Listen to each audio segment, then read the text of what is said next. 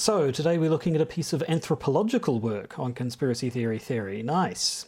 I'm assuming it's all about punching Nazis? Well... Because, as we all know, everything a person needs to know about anthropology can be summarised by the plot descriptions of 5 notable documentaries on the life of one Professor Henry Indiana Jones, whose first notable work was returning the Sankara stones to a small village in India, whilst also defeating the Thuggee cult. A little bit racist, but it was the 1930s. And then, only a year later, he helped discover, well, actually, he's mostly along for the ride, but yeah, he was present when the Ark of the Covenant was opened, which caused a lot of face-melting consternation for German high command at the time. He punches several Nazis, but in the end he's just a bystander when, as the kids say, shit got real. And of course, he was in part responsible for the Holy Grail falling into a crevice, which prevented the Fuhrer from gaining access to eternal life, although the fact he and his dad did have sex with the same Nazi is the only reason they even got within sipping distance of the Grail. And then there was his attempt to smuggle the Spear of Destiny out of Europe, although it turned out to be a fake, which is actually pointed out to the Nazis by a Nazi, but he did manage to get part of the Dial of Destiny from a Nazi, so that's a win. And of course, after the war, he discovered that flying saucers don't come from outer space, but rather inner space. No Nazis that time, it's the Ruskies he's fighting, psychic Ruskies.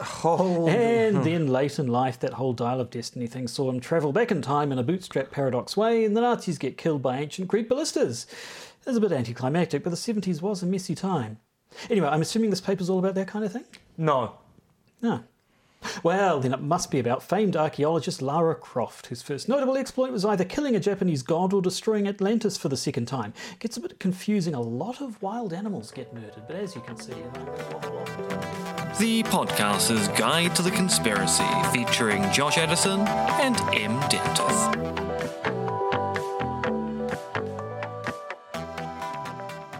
Hello and welcome to the Podcaster's Guide to the Conspiracy in Auckland, New Zealand. I'm Josh Edison, and sitting right next to me, so close I'm wearing them as a hat, it's Dr. M. R.X. Dentith. You were threatening to punch me before, now you want to wear me on your head like a crown. Both can be true. I wasn't threatening. Also, you'd be punching yourself in the head effectively.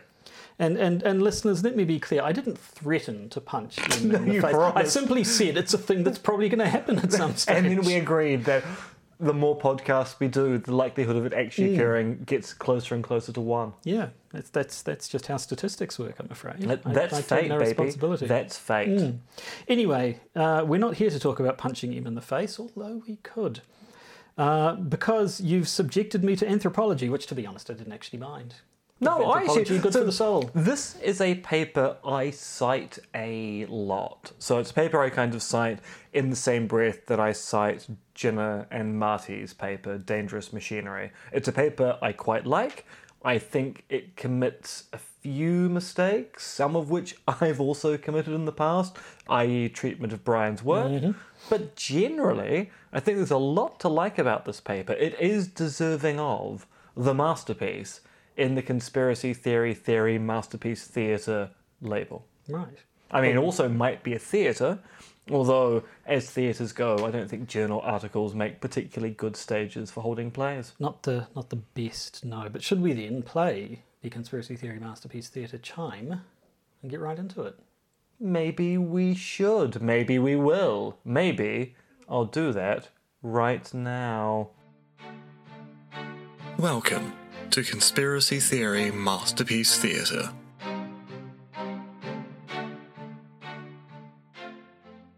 So, is this just because we're starting to run out of... We've got close enough to the present that the current papers on philosophical papers on conspiracy theory haven't been around long enough to count as masterpieces? That we're now it's going a to little bit discipline? of column A, in that we need to kind of slow down to let the literature build up so that we can apply the masterpiece label to papers of recent note.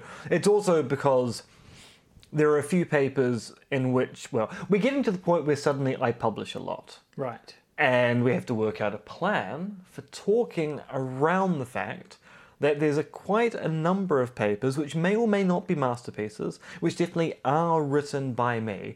And as you know, we don't cover those papers.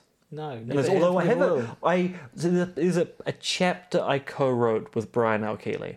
And of course, you've never met Brian. I thought this would be a perfect chance for you and Brian to meet virtual face-to-face and talk with the maestro himself. That sounds So nice. we need to kind of arrange things. Brian is currently down country in the US doing some house renovation related stuff. So we need to get dials in motion, gears flowing like clockwork, sand flowing through the fingertips of our lives. Metaphors Whatever. mixing in an uncontrolled manner, yes. Yeah. But we will get back to the recent stuff because there's a lot of really good recent stuff. And there's also some really interesting recent stuff that we need to look at.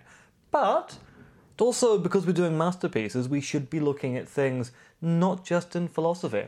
So we've done a bit of sociology, we've done a bit of political science, now we're doing a bit of anthropology, we've got a bit of social psychology coming up very soon. Ooh la la. We're doing some masterpieces from outside of philosophy. This particular masterpiece, of course, being Conspiracy Theories and Their Truth Trajectories by Matisse Pelkmans and Rhys McCold. Published in Focal, the Journal of Global and Historical Anthropology, back in the venerable age of 2011. And I know where I was when I read this paper the first time. Where were you? I was on practicum at Freeman's Bay School when I was doing my teaching degree. And I was reading it in the staff room of Freeman's Bay School when I was suffering from a very bad case of laryngitis. How about that? Some things never leave you, like laryngitis. So, 2011. I mean, I was reading this in 2014, so 3 years after it was Right. published. But nevertheless, I just take us back a little bit. So we had the very first work in the late 90s, and then in philosophy at least. Where was the philosophy at by 2011, if you can... So we've got the David Cody collection, which comes out in 2007. So we're post Brian, we're post Charles. We're into the special issue that David Cody did. Actually, no, we're both the book David Cody did, the philosophy of conspiracy. That's the philosophical conspiracy theories, the philosophical debate, and also the special issue of Episteme that he published. At least he was the editor thereof. So you've got two collections of work, one of which is taking old work and commentaries, which is David Cody's book, and then we've got the special issue of Episteme, which is dealing with new work by most of the usual suspects, and we've read all but one paper from that special issue. The only paper we haven't looked at is Michael Borman's paper, and that's because it's so tangentially related to conspiracy theories, it's really not worth looking at. And now we're into the kind of the fallow period of publications around conspiracy theory and philosophy, which is not to say that nothing comes out. I think Curtis has one or two pieces that come out in this time, as does Juha Riker, but we're getting to the point where suddenly I'm going to burst onto the scene in 2016. Right. Yes, no, just looking through the references now, I see this particular paper, it references Lee Basham, Steve Clark, David Cody, Brian Keeley, Karl Marx, interestingly enough. But yes, so I guess that You don't need does... to cite Karl Marx anymore. He's dead. He doesn't care about his H-index at all. Wouldn't have thought so. No. Now, beginning at the beginning, this Which paper... we do like to do. We do like to do. It is traditional. It starts with an abstract. And it's my turn to read it. Feels like it's always your turn to read it. No, Okay. see, it's you predominantly read all of the abstracts. You just think I'm reading them all, but actually, you read most of them. You take the lion's share of the abstract. Are you suggesting I seizing suffer back- from some sort of I'm cognitive seizing bias? back. I'm seizing back the abstract for this one. The sheer cheek of it. Off you go. This article aims to invigorate analytical debates on conspiracy theories. It argues that definitional attempts to set conspiracy theories apart from other theories are flawed. Blinded by the irrational reputation of conspiracy theories and deluded by the workings of institutionalized power, such approaches fail to recognize that there are no inherent differences between the two categories. We argue that assessment of conspiracy theories should focus not on the epistemological qualities of these theories, but on their interactions with the socio-political fields through which they travel. Because conspiracy theory is not a neutral term, but a powerful label, attention to processes of labeling highlights that sentence I approached with the wrong cadence. I've been there, yep. Because conspiracy theory is not a neutral term, but a powerful label, attention to processes of labeling highlights these larger fields of power, while the theory's trajectories illuminate the mechanisms by which truth and untruth are created. As such, this article offers a way forward for assessing both the truth and the use value of conspiracy theories in the contemporary world. So as we'll see, it takes a slightly different tack in some places from the philosophical articles we're used to, but it is quite similar. And interesting seeing right at the start they're saying that it's, the attempts to set conspiracy theories apart from other theories, and they're right away saying there are no inherent differences between the two categories. So we'll see where they take that. So to the moon! Well, something like that. Yeah, moon landing conspiracy theories do feature in this story. So the first section of this paper is called Blinded by Power. Should have been Blinded by Science. Good Thomas Dolby reference. He was in the film Rockula, you know. I know neither him nor the film. You should watch Rockula. Is it like Dracula but with rock music? Yes. Huh. Yes, it's a musical about a vampire. Not a fan of music. You see there's a new musical episode of Star Trek? Yeah, good music, stage direction a bit subpar, I Well, felt. that's the music is written by Kay Hanley, formerly of Well, Letters to actually, Cleo. it's two people from Letters to Cleo. Yes. The same people who did work on Josie and the Pussycats. Indeed, and other stuff. But so I'm a big fan of her work, but I'm a big hater of musicals and especially musical episodes of TV shows. So I think I will have to watch it and see whether my love can overcome my hatred. Don't I see you tearing yourself apart? And there are musicals which have songs about that. Can't you hear me yell? Yeah. Anyway, to the paper. Blinded by Power, first section, starts like this. As the object of conspiracy theories is secrecy, it is in their nature to attract popular attention. This is certainly true of recent times, which has seen an ever-expanding list of popular books and websites devoted to the topic. The general public seems to be particularly enticed or amused by wacky theories, such as the one that barcodes are intended to control people, or the one asserting that NASA faked the first moon landings. There you go.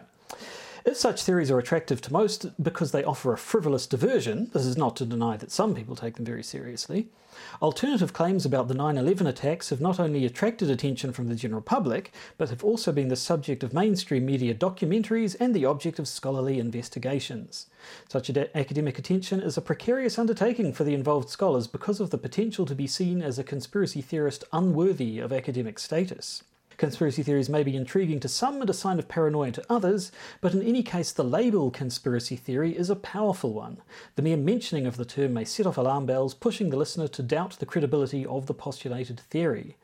Given the public fascination with and suspicion of conspiracy theories, it is amazing that the most powerful theories of conspiracy, those that have the largest geopolitical impact, are not recognised as such. And this is where it gets interesting, because they do the, isn't it interesting that a theory about a conspiracy, such as Saddam Hussein has weapons of mass destruction, isn't really... Conspiracy, also known as a plot, is a secret plan or agreement between people for an unlawful or harmful purpose, such as murder or treason, especially with political motivation, while keeping their agreement secret from the public or from other people affected by it.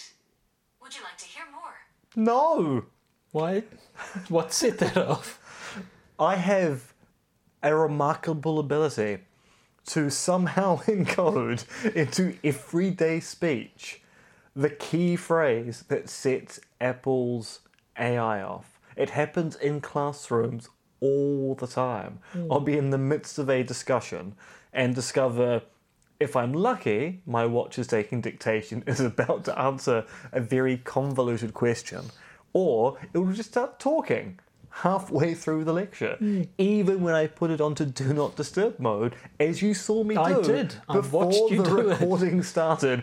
But no, she had to intervene. What I'm hearing is that you have magical powers, so I would ask you to keep those in check while we continue. Make no promises. But yeah, it's interesting that they immediately go for the isn't it interesting that theories of conspiracies, such as the invasion of Iraq and also the 9/11 attacks as an official theory, aren't labelled as conspiracy theories even though they kind of fit what we should think a conspiracy theory to be. Yeah, in fact, they call that the theory that Saddam Hussein had weapons of mass destruction and was working with Al-Qaeda, they call that the most powerful conspiracy theory of the last decade, and yet didn't actually get called a conspiracy theory. They talk about how the US government or various forces within it conspired to discredit opponents of the Second Iraq War, in particular talking about the whole Joseph William Valerie claim being outed as a CIA agent thing. And they go on to say, the apparent incapability to recognise the most powerful theories of... I should say, like you said, they make a point of using the term theories of conspiracy to mean any theory that happens to talk about a conspiracy, as distinct from conspiracy theory, which is they're going to say is a label that gets applied to certain ones. Conspiracy theory here is a pejorative label. They're interested in the broader class of theories of conspiracies and how that labelling of certain theories of conspiracies as those conspiracy theories affects our ability to have discourse around conspiracies in our society. Yes. So they say, the apparent incapability to recognise the most powerful theories of conspiracy as conspiracy theories, and the tendency of some real-life conspiracies never to be labelled as such, have important analytical implications. They suggest that our analytical faculty to make critical inferences about how political forces may collude is itself thoroughly influenced by asymmetrical power relations and flows. This problem of being, quote, blinded by power, unquote, also has its reverse side. If there are theories of conspiracy that are patently untrue, yet will never obtain the negative label conspiracy theory, one may also assume that there are theories of conspiracy that are true, but will never be seen as true due to the negative connotations of their conspiracy theory label. These insights about the ways in which theories of conspiracy are constructed and consumed, as well as the potential of actual conspiracies to occur, show that our present understanding of conspiracy and conspiracy theory requires substantial review. Indeed. Which is what they're into doing. They go on to cite David Cody, among other philosophers and other academics, and talk about how within the field of anthropology, people have discussed conspiracy theorizing as they put it, sense-making, in a way similar to occult beliefs. So they say anthropologists will talk about it as conspiracy theories are a way for people to make sense of the world by sort of, trying to explain what might otherwise be complicated or chaotic or incredibly complex socio-political, societal stuff as in simple terms as these bad guys are behind it. But they don't want to go along that track, and they put forward their own view as, however, we argue that in doing so they reveal a lingering functionalism that fails to interrogate systematically the links between power and truth. Because conspiracy theories can also be potent tools in discrediting opponents and in rallying supporters, the convergence of truth and use value needs to be at the centre of analysis.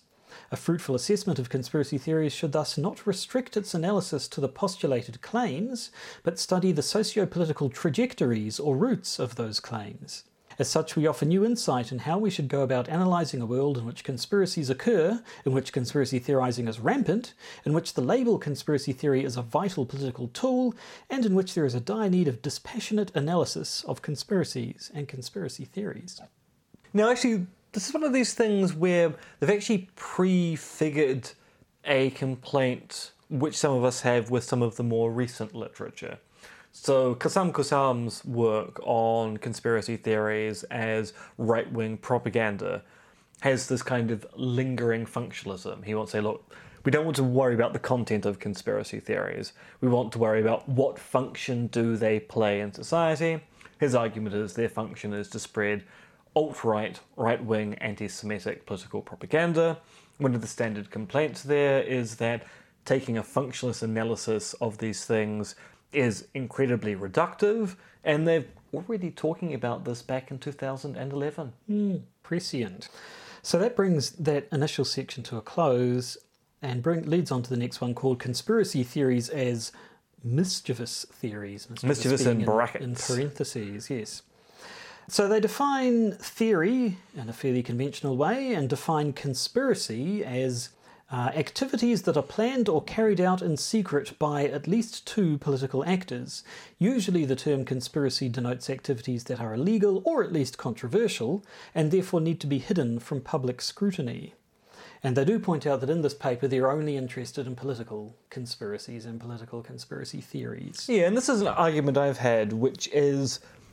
so I have a rather broad brush approach towards conspiracy and conspiracy theories, given that I take it that surprise parties are examples of conspiracies, and if you theorize about someone holding a surprise party, you are theorizing about a conspiracy, you're engaging in conspiracy theorizing, you are generating a conspiracy theory.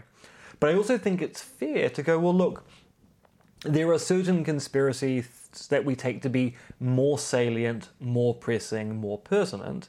And so it's understandable that many scholars restrict their analysis to the political ones, which, as Charles Pigden would say, are conspiracies of pith and moment. And to be clear, they're not saying that only political conspiracy theories are conspiracy theories. They're just saying that of all of them, it's only this We're group focusing that on a subset. subset here for the purposes of this analysis. So having defined it in that way, they say, for many observers, the basic definitions outlined above are unsatisfactory because they do not reveal anything about the theory's truth values and their perceived low performance in this regard. Aiming to account for this poor performance, several philosophers have tried to isolate the epistemological deficiencies of conspiracy theories, and starts going into the very earliest sort of papers by philosophers on conspiracy theories. So they talk about Bryan, who they say argues that the negative status of conspiracy theories is deserved. That some conspiracy theories, they're wrong here, it's only some conspiracy theories. The mature, unwarranted conspiracy theories. That's, yes, we'll get more into that in a minute. They talk about errant data and how he treats it and what they think about that. They talk about Steve Clark and the fundamental attribution error, which we've looked at that paper as well. And they basically find fault with both of what they say, or at least with both of what they say, Bryan and Steve say. Yes, because you should point out, by this point in time, Steve Clark has kind of given up on the FAE approach. So having written about the fundamental attribution error in the David Cody book, which is out by this particular point, he's going, well, actually, maybe that wasn't the right way to approach it. I understand the criticisms of this particular move. So the authors of this paper say that those 2 philosophers start with the conclusion that conspiracy theories are likely to be false, and then work their way backward to see if epistemological differences can be found between false conspiracy theories and true official accounts. This strategy has little value if we acknowledge that some theories of conspiracy are true. And I have to say, reading through those earliest papers on conspiracy theories, that did kind of seem to be the tack. There did seem to be a lot of, okay, we know conspiracy theories are silly, so let's see if we can prove why, which quickly became, well, okay, not all of them are silly, but some of them are, so can we identify the ones that we're safe to say silly, and kind of went from there. But they do, they talk about Bryan quoting his earliest paper. So they say of Bryan, from his point of view, conspiracy theory should be considered unwarranted as a category. Whereas if we go and look at Of Conspiracy Theories from 1999, Bryan says in the conclusion, for Hume, miracles are by definition explanations that are never warranted in believing. If my analysis is correct, however, we cannot say the same thing about conspiracy theories. They are not by definition unwarranted. Yes, so we'll be coming back to that. At the time, they basically, essentially they seem to get Bryan wrong, but pretty much everyone was getting Bryan wrong. I got Bryan wrong. Yes. Which, to be fair to all involved, is because Bryan could have been a little clearer in setting things out and tended to jump between talking about unwarranted conspiracy theories and conspiracy theories in a more general sense, But once you get down to it, sorting out language, terminology, etc. Exactly, yes. But no, so in this paper they say, although there are many examples of fantastical conspiracy theories that contain little evidence of real conspiracies, high-profile historical examples of conspiratorial behaviour underline that the wholesale dismissal of anything labelled a conspiracy theory is equally out of touch with reality. I mean, it's the same old conspiracies occur. Yeah. There's no denying the fact that history's full of the damn things. So they go on to look at David Cody and his definition of conspiracy theory, which, as you'll recall, he bakes in the idea that a conspiracy theory is by definition opposed to an official theory. Yeah, which is a position that Curtis Hagen also has. But once again, these are not pejorative definitions. So they're non-pejorative. They're simply saying, look, what is labelled as a conspiracy theory is a theory which is counter to some official theory which involves a conspiracy. Nothing about David or Curtis's definition says these theories are bad or unwarranted. It's a function of them being called a conspiracy theory. They are tilting against an official theory of some kind. Now, they kind of like this addition to the definition. They say, this is a valuable definitional addition for two reasons. First, because conspiracies are by definition secretive and concocted by powerful, but not all-powerful actors, who are often able to significantly alter political realities and influence official accounts. Second, because it illuminates the political field, in which conspiracy theories are up against their official counterparts, whose credibility is primarily derived from the social status and institutionalized power that the holders of these accounts possess. It clarifies why many conspiracy theories have such a hard time being taken seriously, even if they have substantial data at their disposal. Now, having said that, they do acknowledge that there's there is a problem in restricting the definition to only theories that oppose the official narrative. They go on to say, in doing so, it forecloses the possibility to analyse how theories of conspiracy differently mesh with fields of power. It also fixes the official, which is problematic in two distinct ways. First, because what counts as official today may not be official tomorrow, and second, because there may be competing notions of what counts as official, which is an interesting point. Yeah, and it's a point which those of us who are against the qualification that we should define conspiracy theories as being contra to some official theory.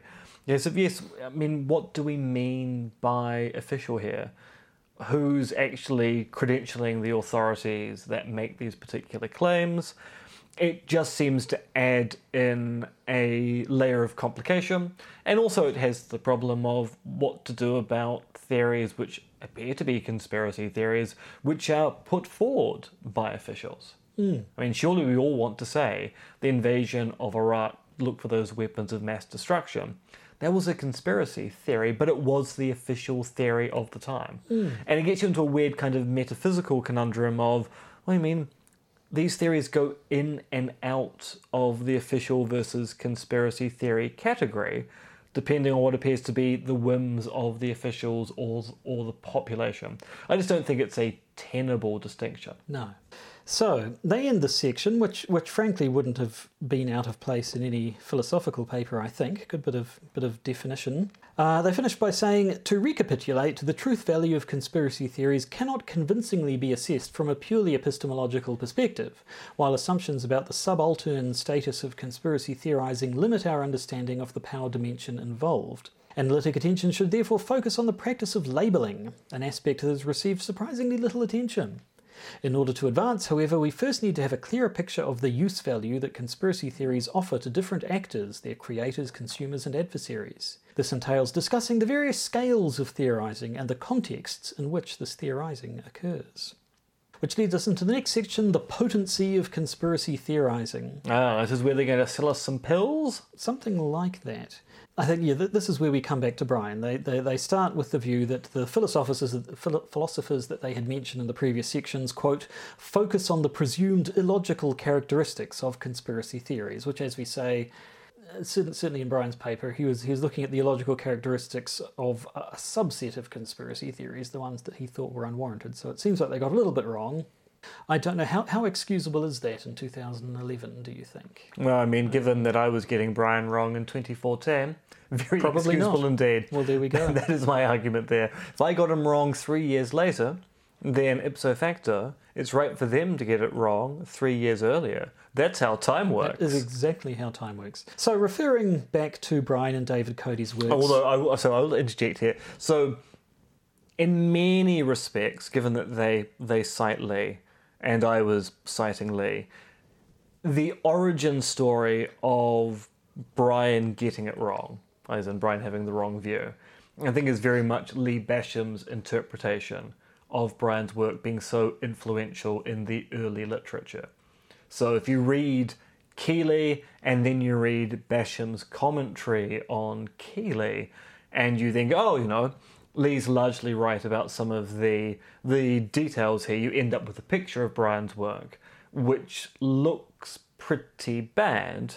It's just that when you go back to Brian's work, you go, oh, maybe Lee and Lee's successors, including myself, we should have actually gone back and double-checked what Brian actually wrote.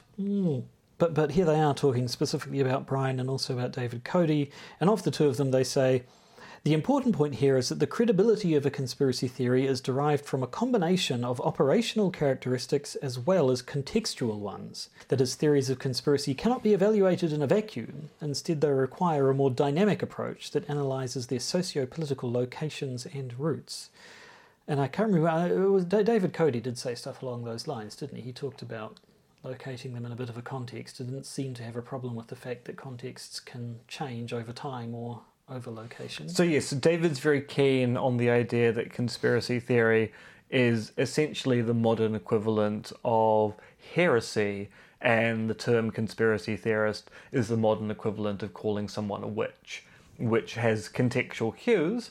It's a lot worse to be a heretic and a witch 100 years ago than it is to be a heretic and a witch today. And I mean, David wasn't writing about this with the current kind of heterodoxy, which is so popular amongst the alt-right online these days. But these days, being a heretic online shows that you're a very sensible person indeed. Tilting against the woke, that's the real forward-thinking, progressive position we're meant to have, apparently. Something like I'm that. trying to make sense of how this works, and no one can. No.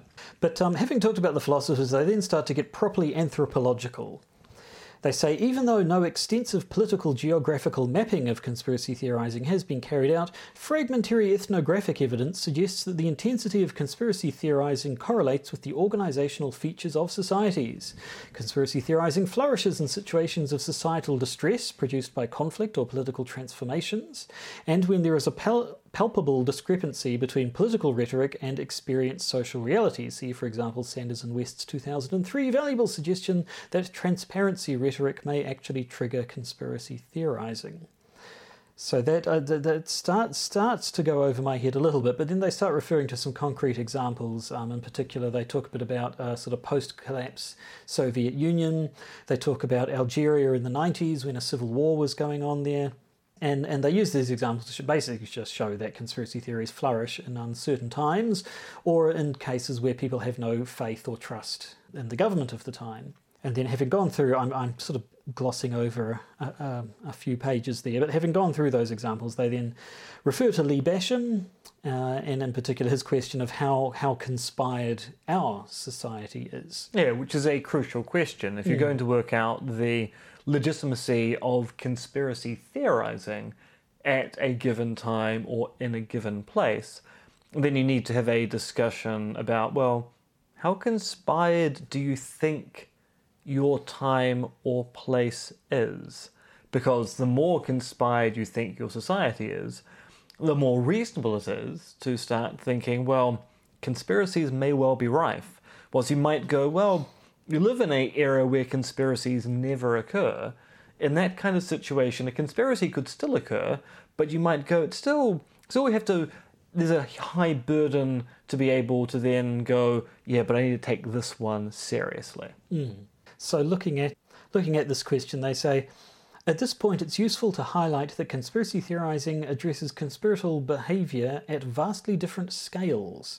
And they talk about the fact that not all conspiracy theories are created equal. They talk about the idea of sort of petty or everyday conspiracy theories, still political ones though they're talking about, which is I don't know, either contradicts or maybe is a refinement of what they'd said earlier. If you recall, back in that earlier section, they talked about conspiracy theories being conducted by powerful but not all-powerful actors who are often able to significantly alter political realities and influence official accounts. And now they're saying, but also conspiracy theories can just be fairly minor little things that might happen in the political sphere. And then, of course, they compare that to the other end of the scale, which is your worldwide conspiracy theories, your theory, the Nazis' theories about Jews running the world, not just the Nazis, but various anti-Semitic theories about Jews running the world, about Freemasons running the world, about the UN running the world, all that sort of stuff. And they say that in this paper, they find the most interesting conspiracy theories are somewhere in between the two. They call them conspiracies which supersede the petty without extrapolating suspicions to a global scale, and they call these operational conspiracies, giving more examples of the such from the post-fall Soviet Union. Although there'll be lots of Soviet Union examples you could also lean on as well. Well, yes, exactly. So they refer to a bunch of anthropologists who've talked about conspiracy theories, and they say that when anthropologists have talked about them in the past, they tend not to address whether or not conspiracy theories are true. They don't talk about whether or not they are or how you might determine whether or not they are. They just sort of talk about their significance within a society or a context. And they're less concerned about the perform. Content. They're more concerned about the form. And again, they give comparisons with, I mentioned the occult before here, they talk about witchcraft, as you said. Again, sort of saying, they're just comparing it with what it does, I guess, within a society. And they say of this admirable relativist position grants everyone their own truths and rightly acknowledges that every truth is constructed, but it unfortunately also sidelines the issue that some conspiracy theories are nonsense, while others correctly identify secretly colluding powers. They also say that other anthropologists, quote, only pay attention to those conspiracy theories that were constructed by the relative powerless and were already labelled conspiracy theories precisely because they seem fantastical and irrational. But as we argued above, conspiracy theories should not be seen as a category in and of itself. After all, conspiracy theories start their trajectory just like other theories, and only later do they become labelled as conspiracy theories. Yeah, I guess a better way to phrase that using their own language is, after all, theories about conspiracies start their trajectory just like other theories, and only later do they become labelled as conspiracy theories. Yeah. But then again, you might also go, yeah, but it's also a bit arch. Yeah, well, we'll see. But we'll see as we get into it. Most academic writing is a bit arch. Well, yeah, I guess there's a bit of that as well, yes. So they think that contextualizing conspiracy theories might help with this problem. So they round out this section by saying, it is only through such a dynamic approach, which emphasizes the social interactions in which the status of theories is defined, that we can make inferences about truth and use value in ways that overcome the functionalist biases detected above. Which leads them into the next section, Travelling Theories and the Power of Labelling. Good album by, I want to call him Wilbur Orson. The Travelling Wilburys? Yes. I don't know. Okay. Yeah. What's his name? Roy Orbison? Not Wilbur? Not Wilbur Orson, no. No. It's a shame, really. It's a much better name. What could have been? Well, I think we should petition the world government to rename Roy Orbison to posthumously. to Wilbur Orbison. Yep, I think that's got some legs, that plan. So, this section, they start by looking at the competing theories of who was behind 9/11. This sort of popped up immediately. You know, they give the three alternatives, which kind of went around that Al Qaeda was behind the 9/11 attacks, that the attacks were an inside job and the US government was behind it, and then the theory that it was Al Qaeda working with Saddam Hussein, which is a theory that got advanced by some elements within the government. And by some elements in the government, a major prong in the invasion of Iraq in 2003.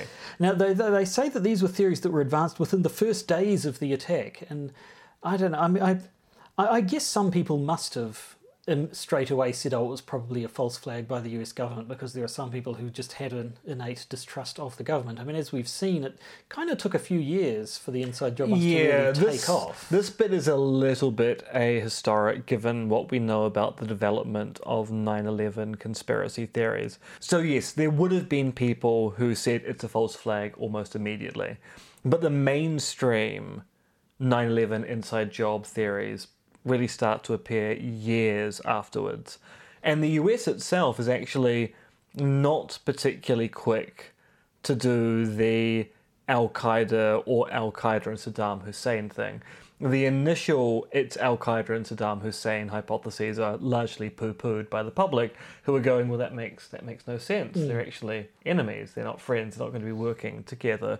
So it actually takes a while for the US to kind of trample people and force them to go, well, look, it's going to be these two not brothers in arms fighting together at last.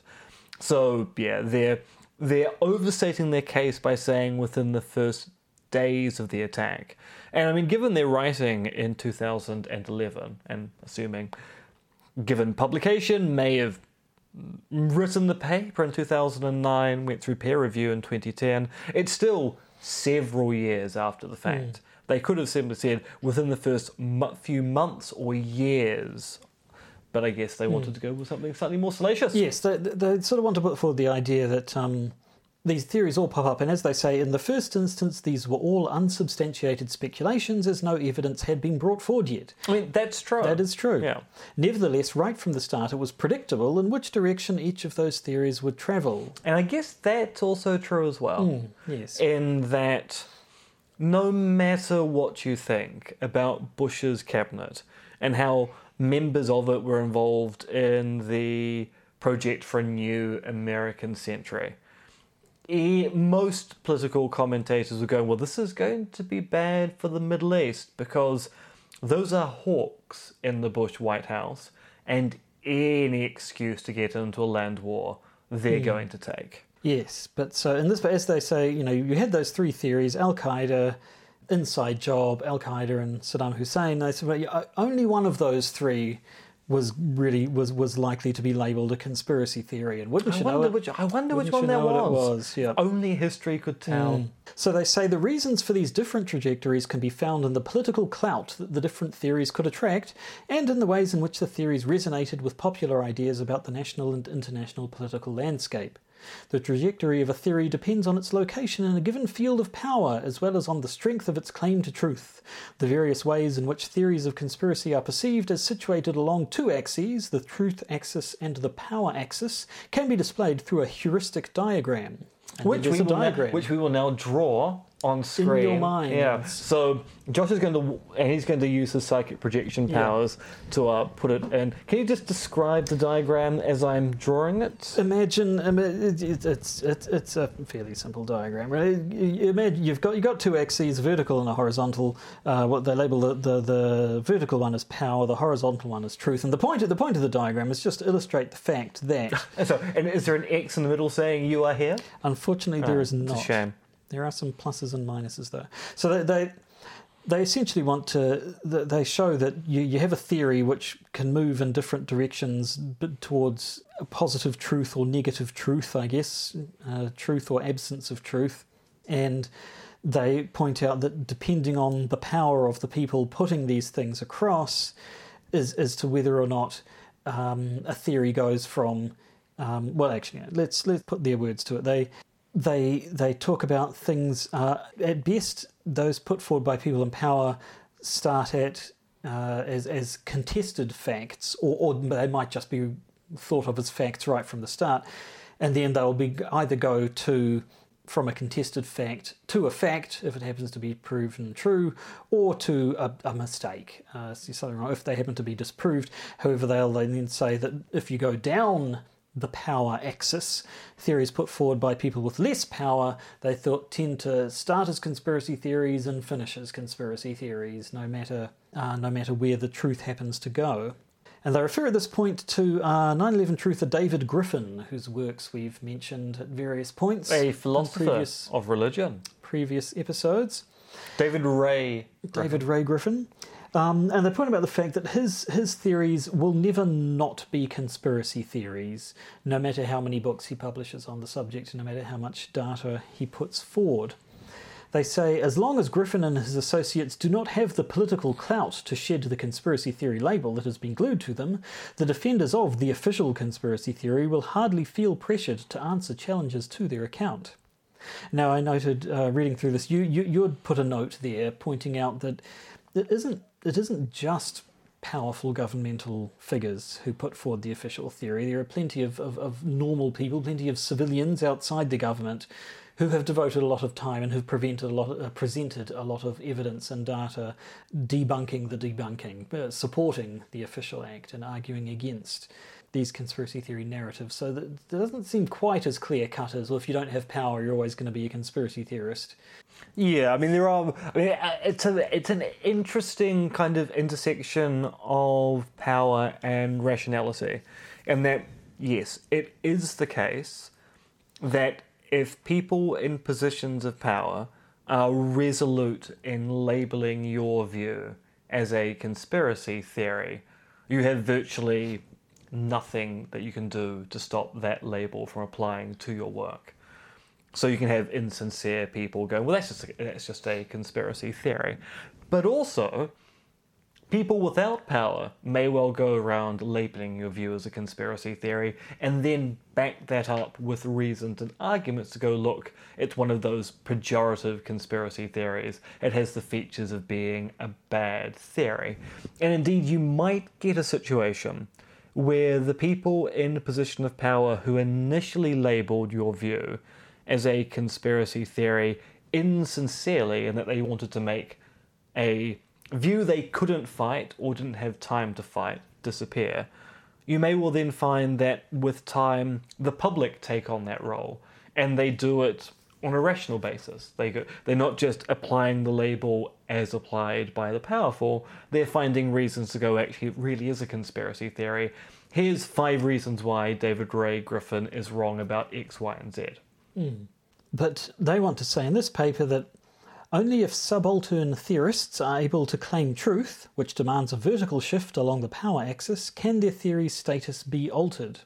And they then give an example of what they're talking about in the Iran-Contra affair, where basically they want to say that, it was written off, people in power wrote off the stuff as a conspiracy theory, but then eventually other people in power started taking it seriously, and at that point it then became a real thing, as they put it.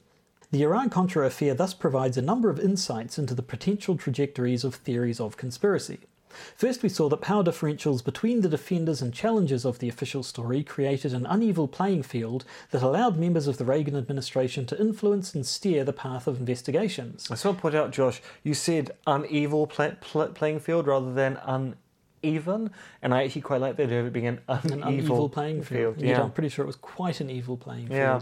In this context. Nevertheless, because both White House officials and Congress members enjoy a high political standing, the challengers of the official account could not be accused of promoting a conspiracy theory. Finally, their ability to assert and substantiate truth claims through legal proceedings made it possible to transform conspiracy evidence into fact.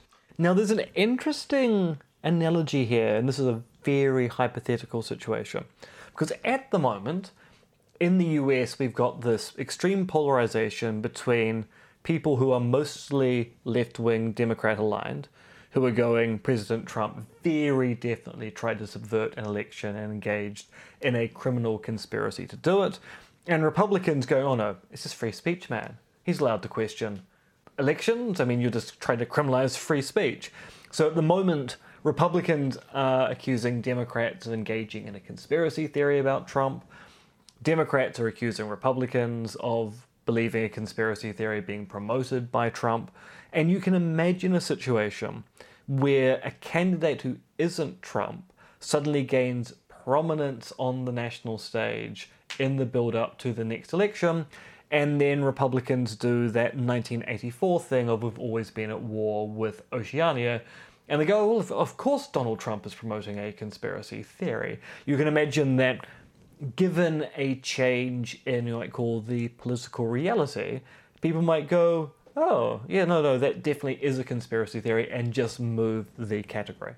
I mean, that's always a thing we saw in previous. So there's always that contrast between the primaries and then the election, where in the primaries, all the candidates, especially you saw that in the Republican ones with Trump, you had all the in the original primaries, you'd have all Trump's opponents, Trump's rivals, I guess, for the candidacy, talking about what a horrible human being Trump was and how completely unsuited he was to be a president. Yeah. And then as soon as he gets as soon as he becomes the presidential candidate, they're all immediately, oh, he's a great man, and once he wins, he's our president, he's the best president we've ever had. Ted Cruz being the best example. Previously, Donald Trump accuses Ted Cruz's dad of being in the conspiracy to kill JFK. As soon as Trump becomes the nominee and then the president, Ted Cruz loves the man who accuses his dad of being involved in a conspiracy to kill one of America's most beloved presidents. Yes, no. So I can see the political winds changing in the manner that you suggest. But so in this bit, they finish off by giving another example of looking at the McCain versus Obama election, which was 2008, wasn't it? Yeah, back when we thought America was going to pull through and become sensible again. Yeah. So they talk about how John McCain and Sarah Palin spread what were basically conspiracy theories about Obama. There was the quotes about him palling around with terrorists or something, and various and the whole idea that he's a secret Muslim and stuff like that. And there were some coded references to his parentage, calling out the fact that he had spent a lot of time with liberal professors back in the day, some of which who liked to smoke the doobie. But as they say, Obama, nobody referred to those as conspiracy theories. The idea was that, Obama tended to just laugh them off most of the time, but nobody was referring to anything as conspiracy theory. The idea that they're putting forward in this paper, at least, is because they were both sort of high power individuals. So neither of them are going to call the other a conspiracy theorist. As they put it, the label conspiracy theory will only stick if the power differentials are large enough, and they're claiming that in that case there wasn't a significant power differential. But all of this leads us to their conclusion. The conclusion section is called Conspiracy, Truth and Fields of Power, and it's short enough that I'm going to read the whole thing out. It says, conspiracy theories have a stigma attached to them that on the face of it seems well deserved, but the stigma is assigned to a constructed rather than a natural object. Because there are no persistent epistemological differences between conspiracy theories and other theories, arguing that the stigma is deserved is an empty statement. We have demonstrated that attention should focus instead on the contextualized trajectories of theories of conspiracy, as these illuminate both the labeling of specific theories and the fields of power through which they travel. Theories of conspiracy that are communicated by the powerful will never be labelled conspiracy theories, even if they are demonstrably false, whereas theories that are expressed by the relatively powerless will only rarely succeed in shedding the negative associations of the label. The key point is that the negative connotation of conspiracy theory adds constraints and competitions for truth with official accounts. As suggested, the conspiracy theory label is simultaneously a tool for those in control and an obstacle for those challenging the political status quo. This Janus-faced potential of ideational power, manifest in the case of conspiracy theories, can be compared to other systems of ideas. A century and a half ago, Marx hinted at some of these same issues in his critique of religion. Marx compared religion to the sigh of the oppressed creature, without dismissing entirely the radical potential of religion. Similarly, conspiracy theorizing can be seen as a means to render an inexplicable world comprehensible, but it may also address and thereby challenge real conspiracies. We suggest that it is important that anthropologists, and social scientists more generally, focus not only on the sense-making value of conspiracy theorizing, but take serious the truth claims and assess these while paying attention to the distorting effects of the fields of power through which theories travel. If, for Marx, religion was a tool for oppression because the ideas of the ruling class are in every epoch the ruling ideas, then we see the inversion of this principle in the case of conspiracy theorizing. The conspiracy theory label is a tool for oppression because its irrational connotations will push subaltern theories that allege an official conspiracy to the margins, where it easily becomes the subject of ridicule. There are no compelling reasons for why we should embrace conspiracy theorizing, just as there are no good reasons to dismiss them out of hand. As with other theories, we need to be cautious, but we should be especially cautious when political theories are dismissed as conspiracy theorizing. Amen, brother. Amen. Yes, I can see why you liked this paper. It does jibe with your views quite nicely. Yeah, and I do cite it a lot. So yeah, I mean that was a fun read, really, as far as these papers go. It only seemed to get sort of blatantly anthropological in the middle there when they started talking about the sort of studies and methodologies, but by and yet large, also quite critical of anthropological perspectives on conspiracy theory. It almost reads like philosophers engaging in anthropology. Almost. But yes, I mean, which, depending on your view, is either praise or an insult. Yeah, well, I don't know. Yes, you can make up your own mind there. But no, I thought this was a good paper, and possibly because it agrees with all of your stuff, which we've been going through, and it's interesting to see it back in 2011. These things, as they said at the end, no compelling reasons why we should embrace them or dismiss them, and that idea that coming up that there is a danger in the idea that things can be written off by being labelled as a conspiracy theory by the powerful. Yeah. Which is a very definite concern. So yes, I approve. Rubber stamp. Yes, let's put it onto the mantelpiece. Yep. And appreciate it for the genius piece that it is. And that's the end of this particular episode. But it's not the end of tonight's recording session, because we have a bonus episode, and given that Patreon is no longer causing problems, this will be once again behind the Patreon paywall. So if you want to find out about the following news stories, you'll need to give us at least $1 a month or more, and then you can have all of the Patreon goodness we provide, which is one additional episode per week, and sometimes a few other things along the sides, but only sometimes. Josh, what are we talking about this week? Well, obviously a bit more Trump, because it's all going down at the moment. But to talk about the good old Patriot Front. I don't think you should say good or old in front of Patriot Front.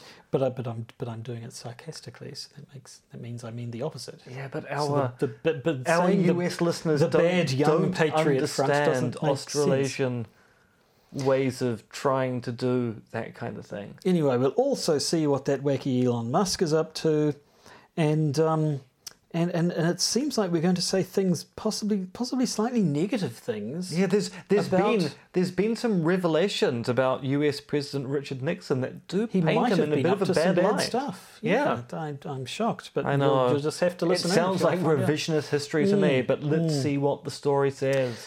Yeah, so that is the end of this episode. If you're not a patron and you've just listened this far, well, good for you. Thank you very much for being our listeners. And if you are a patron, stay tuned for the bonus ep. But for now, I think I'm just going to say goodbye, so I will. Goodbye. Goodbye. The Podcaster's Guide to the Conspiracy stars Josh Addison and myself, Associate Professor MRX Dentist. Our show's producers are Tom and Philip, plus another mysterious anonymous donor.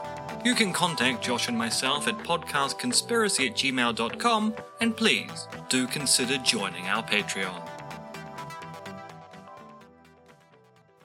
And remember, nothing is real, everything is permitted, but conditions apply.